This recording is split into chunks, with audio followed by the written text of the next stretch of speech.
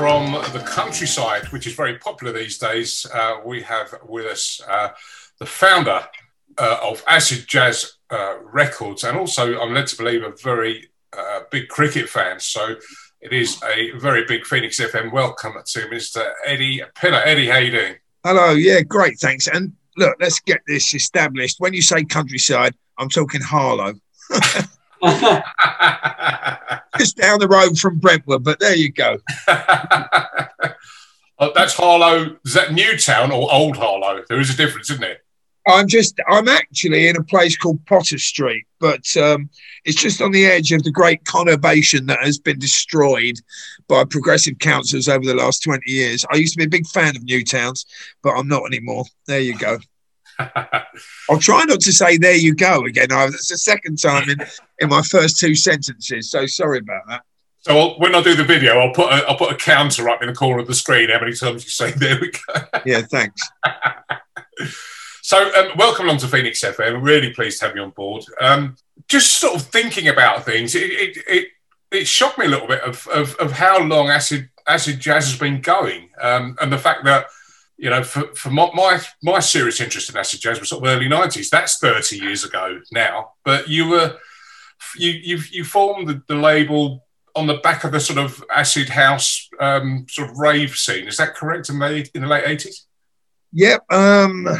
Myself and a DJ, you probably wouldn't have heard of him. He hasn't made much of a go at it himself, but his name's Giles Peterson, and we established the label in 1987, but we didn't release the first record till 88, about March 1988. So, you know, we've been going nearly 35 years almost. And notable acts from the sort of early-ish days, Brand New Heavies, Jamiroquai, Galliano.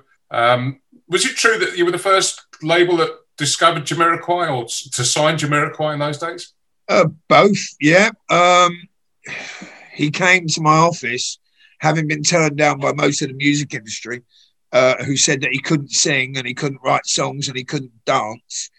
And I think he didn't have anywhere left to go. They'd all turned him down. And within 30 seconds of him walking in, he started singing over a Brand New Heavies instrumental. I offered him a contract there and then. And we made his first few records. But then, of course, Sony came in and stole him off us, which often happens, even though we had a contract. They actually said, our lawyers are bigger than yours. And, you know, there you go. Oh, I said it again. So, yeah, I mean, you mentioned Giles Peterson. I think that was the first time I heard Jamiroquai, was when Giles had a show on Kiss FM, when Kiss FM was a very different animal to what it is today. But I remember hearing When You're Gonna Learn and the original mix of that, which sort of made me stop in my tracks when I first heard it. And I think that's quite a hard version to track down these days for whatever reason. Well, I don't know why, because we sold 38,000 copies of that, which made it quite a successful record for us at the time. I think it only got to like number 30 odd in the charts or something.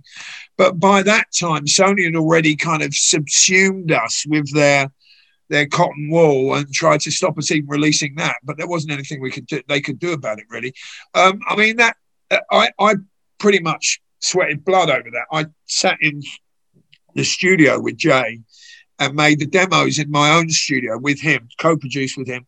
But then he got ideas of grandeur and decided he wanted to record it in different studios. So, you know, we let him have his head because he was very talented.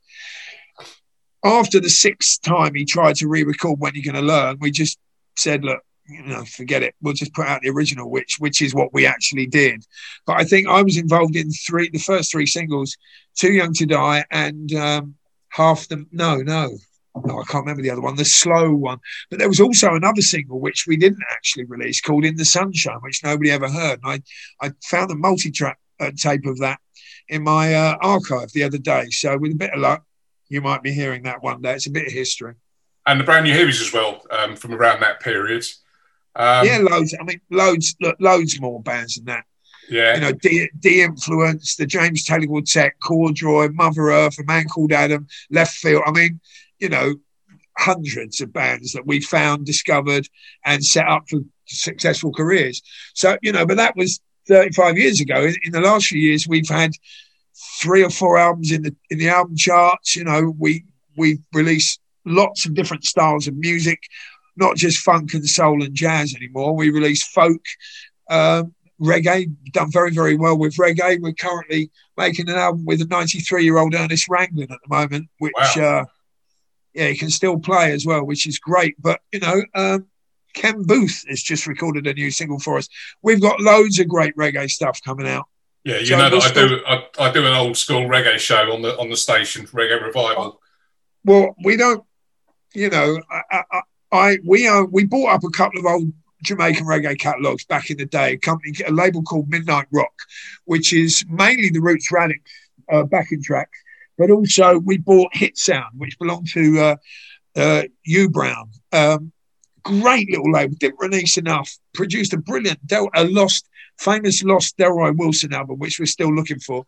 But, I love all kinds of music as long as it's got a bit of soul to it, Don't like techno or house. Don't particularly like house anymore. I liked it when it came out, but, there you go. Oh, sorry. Ed, can I ask you this, going right back? Yeah. Your introduction to music actually came from your mum, wasn't it, rather than your dad? She was she ran the Small Faces fan club, didn't she? Is that right? Well, she did. I didn't find that out until I was actually about 15 and I'd just become a mod. And my dad said, oh, your mother did that. And I didn't know that. But my musical introduction came from their record collection, like most other kids at the time. So their record collection, my mum's stuff was full of great 60s mod music.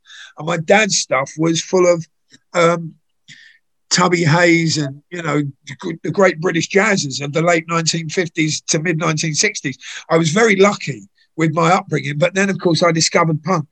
And, all that old people stuff was out the window. And I just wanted to embrace this new scene. I was 14 and then I saw the Jam and I became a mod, something which has kind of stayed with me ever since. Yes, I also discovered the Jam. About 82 I first got into it, but then they immediately split up, of course. Yeah, December the 13th. Yeah. Then, of course, I watched Quadrophenia, so then I got into The Who and obviously the Small Faces. Another band I wanted to ask you about, why they were not massive, but they were one of the best bands of all time, which was The Action. Well, very similar story to The Action is that of a band that we've just released an archive compilation of called the Fleur de Lis. And the trouble with these two bands were the Fleur de Lis were the main British signing to Atlantic Records, and The Action was signed to the same label as the Beatles with the same producer as the Beatles, Sir George Martin. And when you've got priorities like Led Zeppelin or whoever, the Beatles, your great little mod bands are not really going to get a look in. And the thing about The Action was they never got the chance to release an album. George Martin has been quoted as saying they were the best band he ever worked with, which just goes to show you how good he thought they were when he did all the Beatles records. But the trouble is, the vagaries of history can be very unkind. And music is not about talent. It's about luck and about manipulation of charts and of radio and everything else. So there were so many brilliant bands in the history of music that never got a look in because they just weren't in the right place at the right time. And I'm afraid The Action were one of them. I mean, all you got to do is listen to their archive, their back catalogue, and you can tell that they were by far the greatest mod band that ever walked. And I'm from the Small Faces. I grew up knowing the Small Faces, funnily enough, even though I didn't know my mum did the fan club. So The Action are probably my favourite band, funnily enough, so well spotted.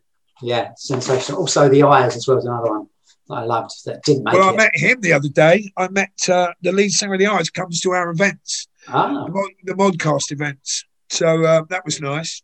Right. Back in 84, I was too young to go to gigs uptown. So the first ones I went to were at the Ilford Palais, and I believe that it may have been your events. Was it the All Dayers you used to throw on? You really were a teeny mod, weren't you? Oh, yeah, at the Ilford Palais, yeah. Yeah, they were mine. I started putting on those gigs because we were sick of old people, old men my age now, telling us what we should listen to and what we should like. I was just 17 when I'd hired out the Ilford Palais. I was too young to sign a contract for the venue, so my dad had to sign it on my behalf. It was sold out. And, you know, we had 3 very happy years there until the local Gantsill casuals called the Riot Squad, they had enough of mods coming down to Ilford. So they basically, the final all day was the final day because about 150 of them came down and smashed the venue up, the Ilford Palais up. And we were never allowed back, which was a real shame. 1984, that was, I think. Yeah, that's right. Also, about that time, I started going to Carnaby Street and I used to go to see Jimmy, and I used to buy the singles, your fanzine as well. Yeah. Also, one of the first singles I bought was actually on your Well Suspect. Fast Eddie. Fast Eddie, yeah, you got it. Yeah. Well, they were from, I think their last ever gig was in Brentwood, actually, at the Hermit Club. Is that still there? Yeah, it's still going. Yeah. Surprised it's not luxury flats like every other venue I've ever been to. Yeah, well, I mean, it was a great time, the kind of mod scene. I was very lucky. I was a very young entrepreneur. I left school at just 15, actually, because I wanted to work in the music industry. I couldn't get a job, so I concentrated on making my fanzine a success. And we ended up selling, you know, I think by issue 16, we were selling 13,000 copies of a homemade magazine that I did in my bedroom and, you know, stapled by my nan, fun enough. Just remembering her going around a table with all the different pages, you know, like all laid out in the right order. And I would just wind her up and push her off, and off she'd go. And 6 hours later, she'd bring me like, you know, here's 1,000, Edward. And it's like, thanks, Nan. So, yeah, it was all completely, you know, off my own back. I always worked very hard because I loved music and I wanted to do that as a career. So by the success of the fanzine, eventually I got picked up by Stiff Records in 1984, 85. And they gave me my own office and my own staff and my own label. And I was still not even, I think I was 20. So, yeah. Yeah, it was a very good time for me. Yeah, and when I first started going to the gigs in London, 100 Club, we came to those bands on that label, The Prisoners and Making Time, who are massive favourites of mine at the time. Fantastic. You'll be about 4 years younger than me. So what are you, about 53, 54? You got it. Spot on, 53, yeah. Yeah, well, you're the right age for that second. We call that the second wave of the mod revival, you know, like after the Chords and the Purple Hearts and Secret Affair had all split up, you know, when the Jam went, everybody thought that's the end of it. In fact, what happened then, everything got bigger. You had the Truth, you had the Untouchables, Making Time, the Prisoners, Fast Eddie, and the Moment, and all those little bands. And the scene just got bigger because all the kids that were 10 in 1979, when the Jam were around, were suddenly, by 1984, were suddenly old enough to go to gigs and old enough to buy their first scooter. So suddenly you had this enormous explosion of mods all around the country, in fact, all around the world. And we just happened to be in the right place at the right time. And do you think there's any reason for mod culture surviving in the way it's done? Because you just sort of touched on there, in the late 70s and early 80s, there were lots of different kind of groups. You mentioned the Casuals, there were New Romantics, there were Skinheads. I think at the time, sort of 60s style rockers were trying to force themselves. You had the heavy metal kids, you had rockers, Casuals, Soul Boys, Rockabillys, Teds, you know, you had goths, New Romantics. Why has all that faded away but mods have prevailed? Acid House. Acid House came along and destroyed everything. What was the point in making an effort dressing up if all you were going to do was go to a warehouse or a muddy field, take ecstasy and just kind of make shapes in a sweaty T-shirt? What was the point in making an effort? And of course, the thing about mods was, you know, Acid House destroyed the mod scene as well. But what Acid Jazz did was give mods a chance to get back into music by taking what, you know, Galliano always says that Acid Jazz was half mod and half casual. The casual was through Giles Peterson and the mod was through me. And then Acid House came along. We're all like, well, no one comes to our gigs anymore. What are we going to do? Oh, I know. We'll just give our style of music a different name. So by calling it Acid Jazz, it didn't have much to do with Acid House, by the way.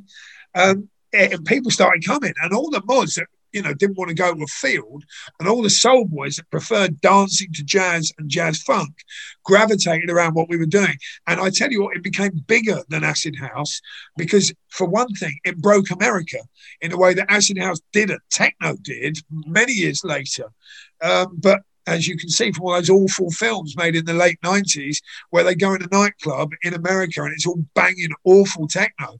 But the thing about acid jazz, because of the Heavies and Jamiroquai and stuff, it broke all over the world. So for a couple of years, from about 1990 to 1993, it was the biggest scene in the world. And we sold probably 70 million records collectively with our bands and Giles's bands on Talking Loud. So it was a very, very successful reinvention of youth culture. But none of the other youth cultures survived, really, that period of acid house. That, I can't remember the last time I saw a Teddy Boy.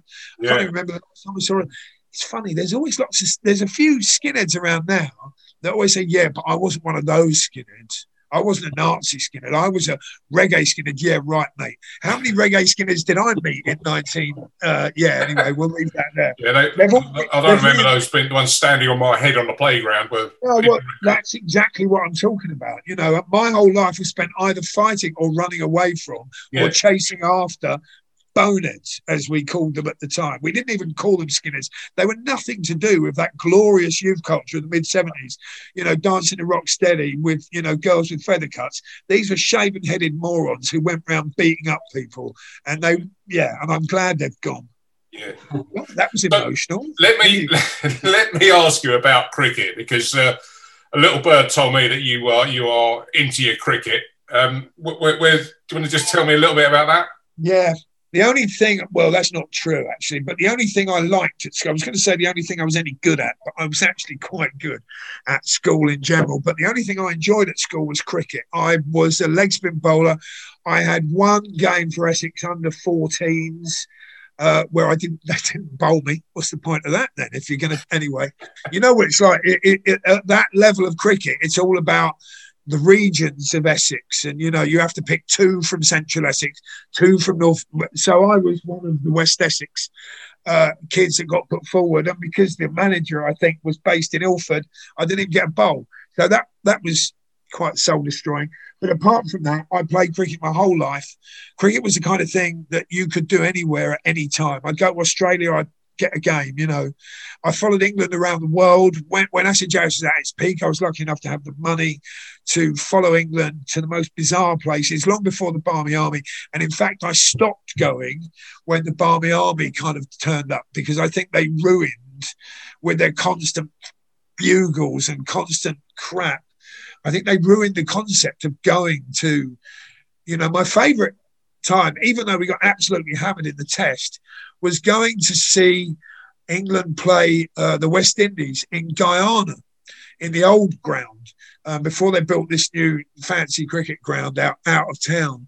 And it was just the best thing I ever did. There was about 25 people from England there, and most of them, I sat next to Mark Ramprakash's family for the whole game. And there were probably about 25 people from England, but the ground was completely full up. I remember Ian Salisbury was playing, because he's a leggy. He used to give me nets, and he used to teach me. He used to teach me cricket. But anyway, I remember he got absolutely hammered. But, the young kid made his debut and scored a 50 from Guyana. And I can't remember his name now. Anyway, there you go. He was about 16 at the time, and he went on to be one of their best players for the rest of his career. But, of course, this is now... Oh, not Chanderpaul. The young one. Yeah. Chanderpaul.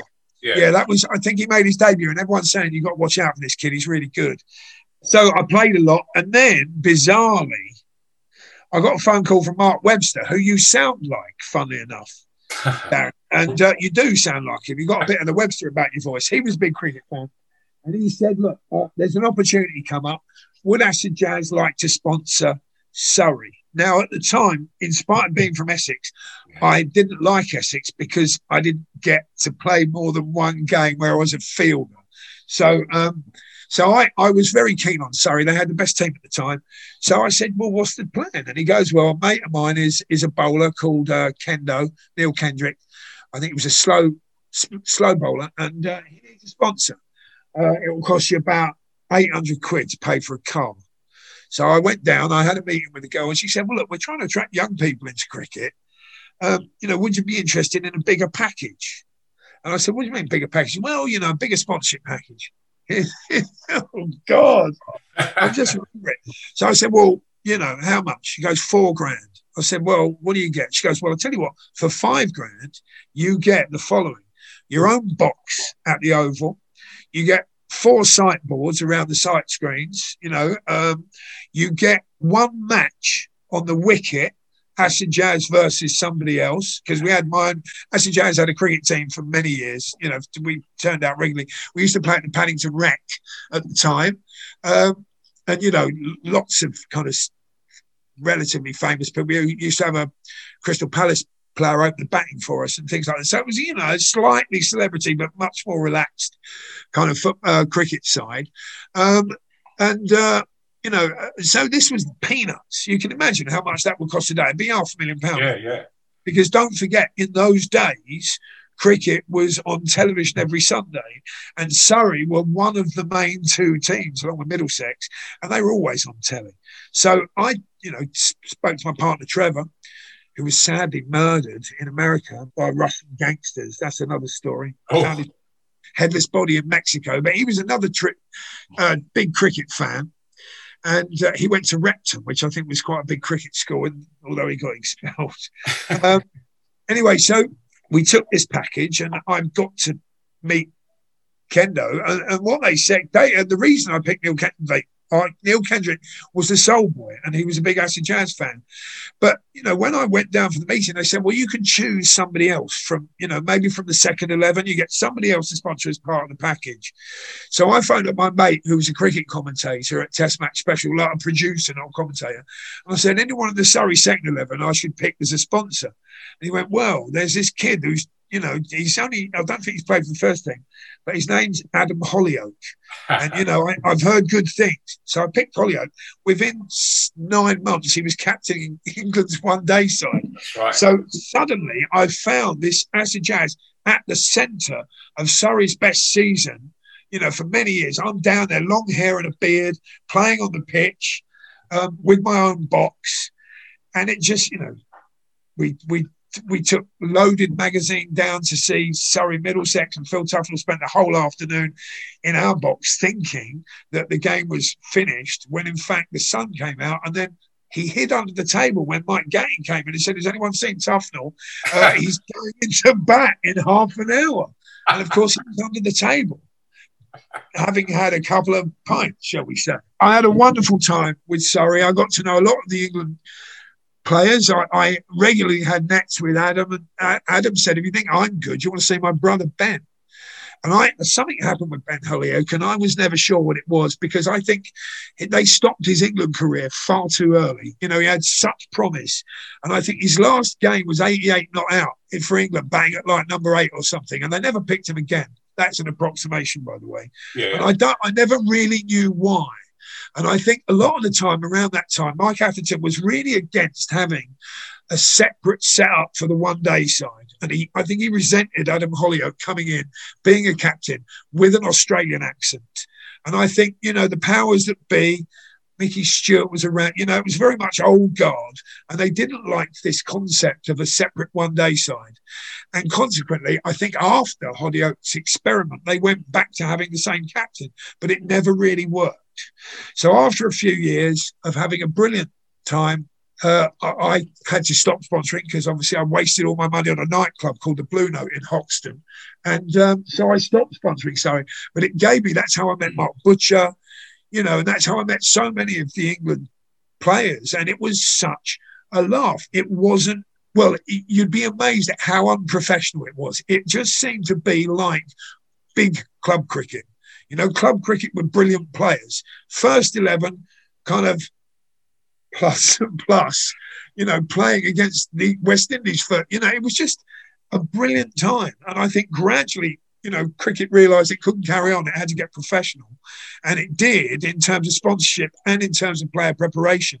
So, I can remember an England player on that West Indies tour, which was probably the last It's in the early 90s, probably the last unprofessional. I can remember an England player dancing around a table with his trousers round his ankle, dancing on a table in a bar full of, about 20 Brits and about 40 West Indians. And just thinking, what the hell is going on? What is that guy's going to be batting tomorrow? It was just a mad time and one of the best times of my life. You mentioned the Blue Note and Hoxton. Now, when you went down that path, Hoxton was a fairly, shall we say, not too fashionable part of London. It was all sort of bomb sites and disused warehouses and right. all kinds of stuff. And I've read an article saying basically that you were the man that basically turned it all around and is responsible for it now being achingly hip and trendy. What do you say about that? No, it's not. It's no longer achingly hip and trendy. This is the trouble. What happened? I'll tell you exactly what happened. My dad was born 100 yards from where the Blue Note was. I worked for Stiff Records in Hoxton Square. I used to go for lunch in this club and it went bankrupt. It was a down-at-heel, derelict jazz club set in a Victorian lunatic asylum. And it was derelict. I bought it for £200,000, the freehold of a 5-story nightclub. And I made a gallery.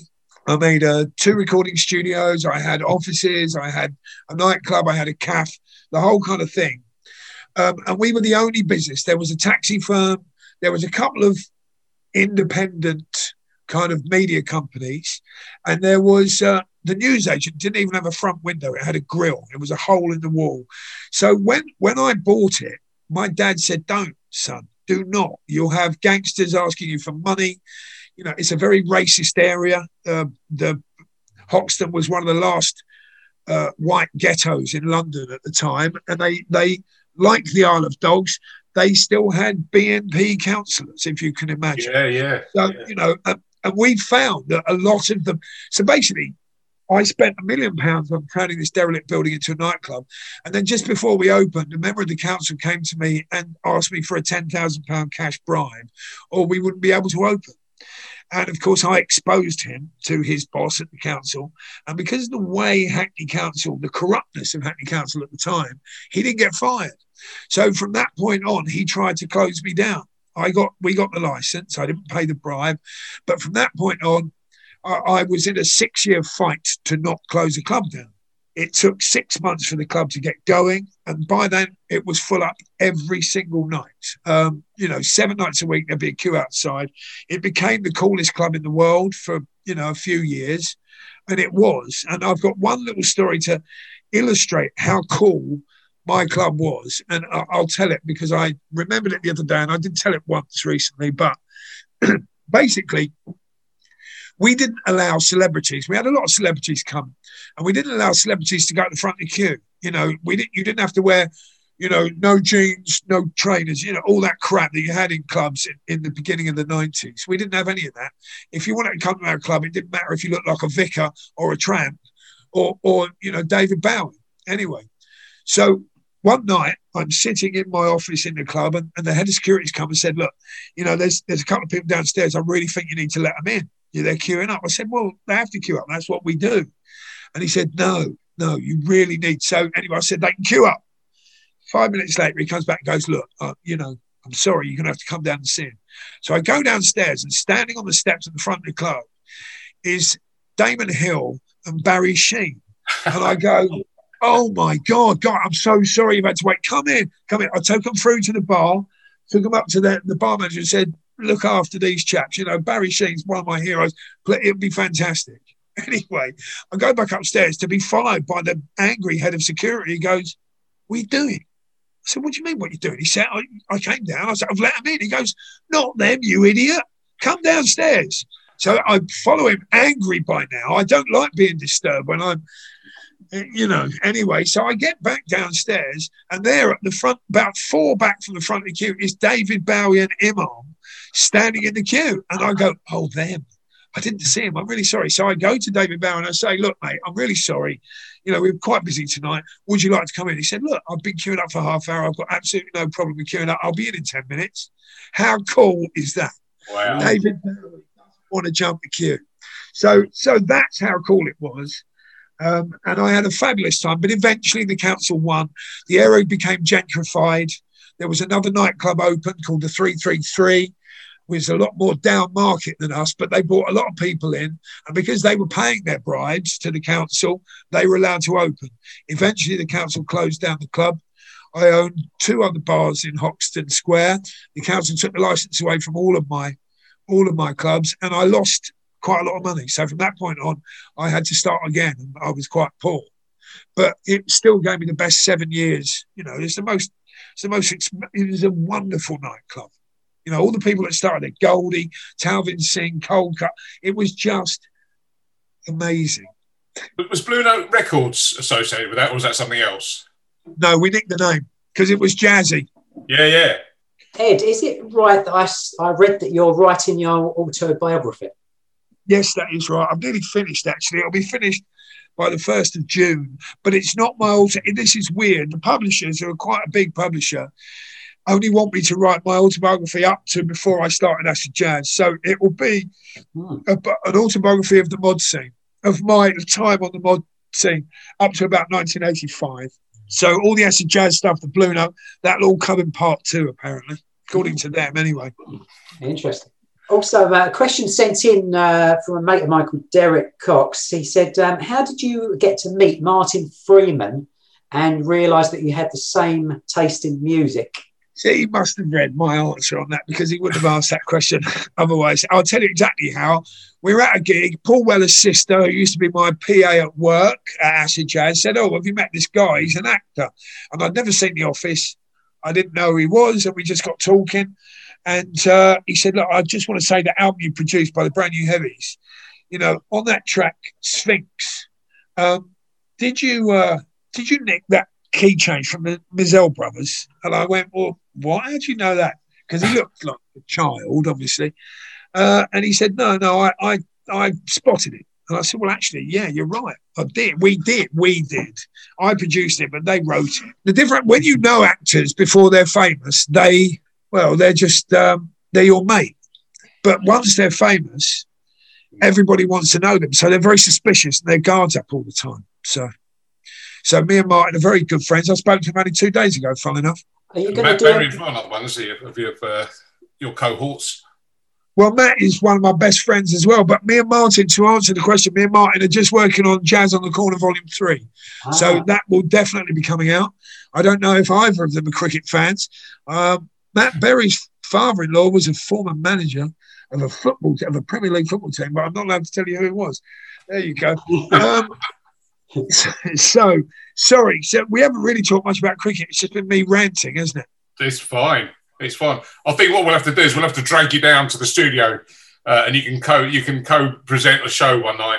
And, well, it's not far, is it, Brentwood? Let's be honest. I might even come on my scooter. Well, there you go. If the sun's out. Yeah, anyway, so I stopped very briefly. I just finishing off on cricket. I coached team at Epping, and I was very proud that one of my girls ended up playing for Essex ladies first team. Although the trouble with ladies cricket was she got married and stopped playing. So, you know, you see them come through the ranks as a 12-year-old all the way up. You know, I was very proud of that. But I stopped playing. I had cancer about 7 or 8 years ago, and I stopped playing then. I haven't played since. With a leg spin bowler, it's like a sax player. You've got to keep doing it on a regular basis or you lose the grip and the turn. So I don't know what it would be if I played again. But I might turn out for an old man Sunday team maybe one day. But, you know, no one's asked me, so probably not. Many, many, many thanks for joining us, Ed. Really amazing chat. And I feel that we've only just scratched the surface with a lot. We will be back in touch and we'll get more stories out of the wonderful Mr. Ed Pillar. Well, thanks to both of you and take care.